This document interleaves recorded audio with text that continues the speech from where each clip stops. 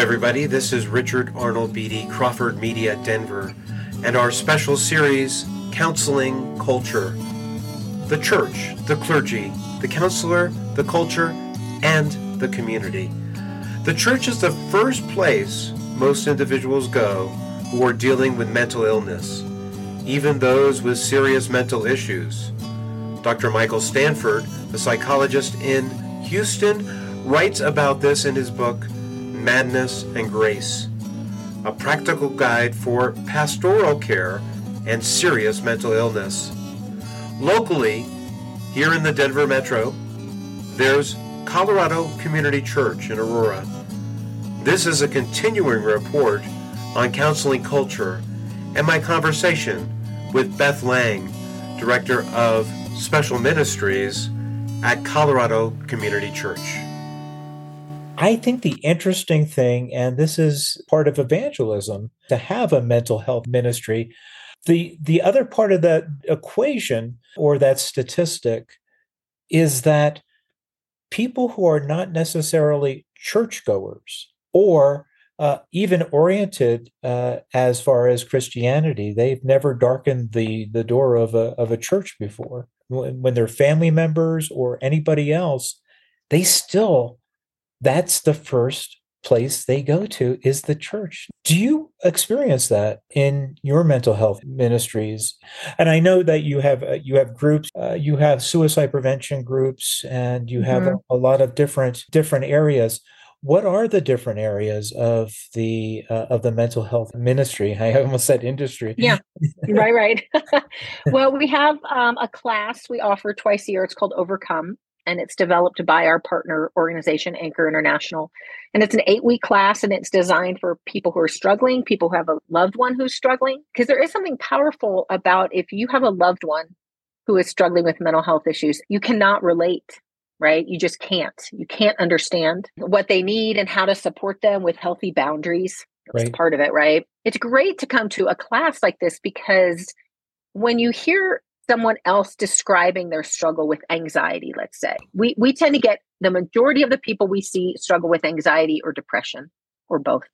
I would say that's 90% of the folks we see. It's different hearing it if you have a daughter, let's say an adult daughter, and she's struggling with anxiety and you're her mom and you come and you hear another person struggling with anxiety. You can hear it in a different way because you don't have that relationship.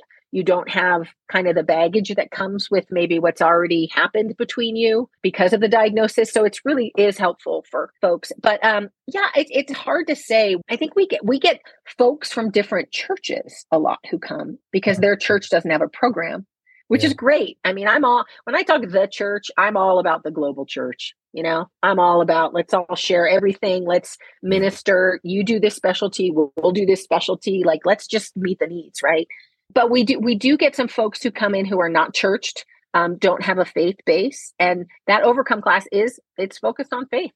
You know, it's talking about where God is in your struggle, right? It has practical tips, but it also is, let's just talk about that God piece, because that's what people really want to know. Because a lot of times they can get practical tips, they're in counseling already, right? Or they look up on the internet, 10 things to do if you're struggling with anxiety, something like that. Right. But this way they can share their story. That's very important, is that we provide a place for people to safely share their story. And often it takes them 4 or 5 weeks into the group to be comfortable to do that, to feel like they can do that safely. But it provides a place for that. So we offer that twice a year, and that has like a printed curriculum.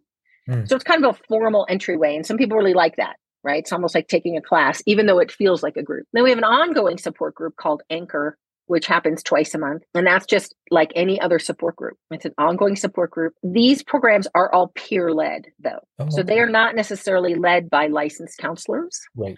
They're led by peers because, as we know, with other peer support groups, with grief share, divorce care, anything like that, the participants want to know that the people facilitating can understand what they're going through. And so we have peers who basically have struggled with mental health issues, continue to manage their mental health. We all have to do that really forever, right? Till we get to heaven, we're going to manage our mental and our physical health. But they are in a healthy place where they feel called to help others walk that journey and to come alongside them and encourage them.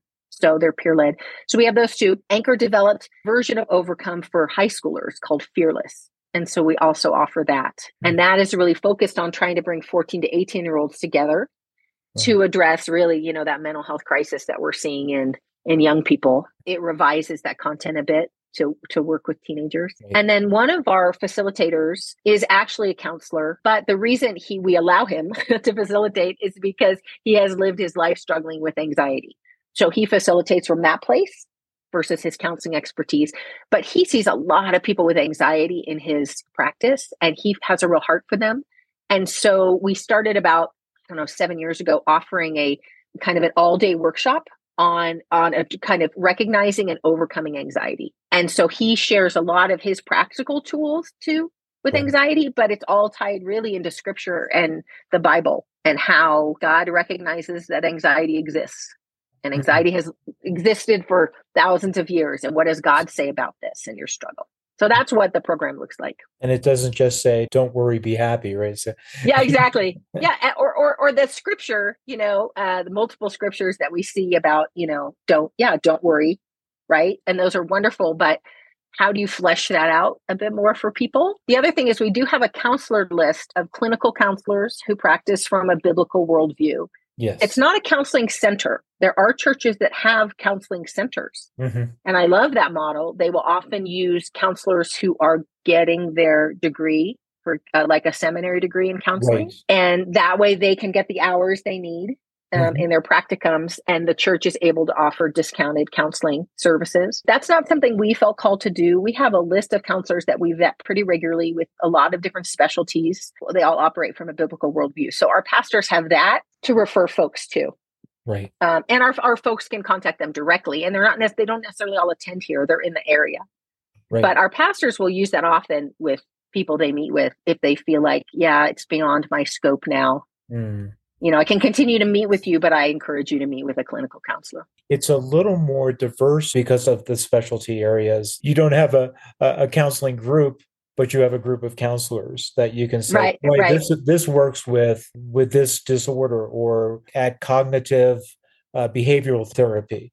Exactly. Maybe that's their specialty. And that's such a burgeoning counseling piece right now. And it's growing and growing because the world is encouraging narcissism completely. So when you get into CBT and stuff like that, you start saying, "Oh, I can take this in steps." Exactly. Well, and I think the other important thing for us is that we'll have folks who will come in to meet with the pastor for counseling. The pastor might realize quickly, or at some point into multiple counseling sessions, that clinical counseling would be appropriate and helpful.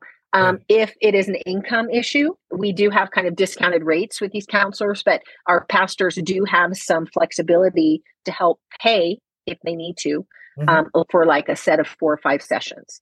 So they'll pay that counselor we're connected to for this person. And we have done that before. I mean, it's not super frequent, but we recognize that there are people who really have a need and they just can't afford even a discounted rate. And so we don't want them not to get the support they need. And so that is offered on occasion, depending on the situation. But we do try to meet that need if we can. Who are some of your partners? I know that Colorado Christian University and their counseling area. Do you have students sometimes who will say, "Boy, I'd like to go to school and learn the counseling ends of things"? Do you have anything that is facilitating new counselors that are coming from your mental health ministry? We honestly don't. Anchor International, they work closely with CCU and with Denver Seminary, because what will happen is, our program is pretty established. We're a large church. We see about 3,000 people over the course of the weekend. Wow.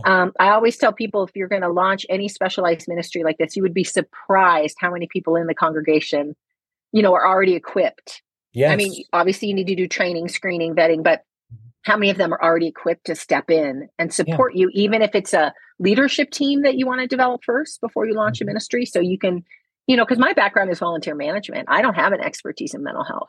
I have a daughter with special needs, so I can speak from a parental perspective there. I'm not deaf. I don't have a deaf family member, but my expertise and my experience is is managing and equipping and releasing volunteers. And Yes. I always tell people, you'd be surprised who's already in your congregation. I have mental health volunteers who've been with me since the beginning, literally. They're very committed. And so what Anchor does is Anchor will go ahead and they partner a lot with CCU and Denver Seminary counseling students to bring them in and give them experience, because they'll go around to different churches, highlighting their programs. Would you guys like to start, mental health ministry program?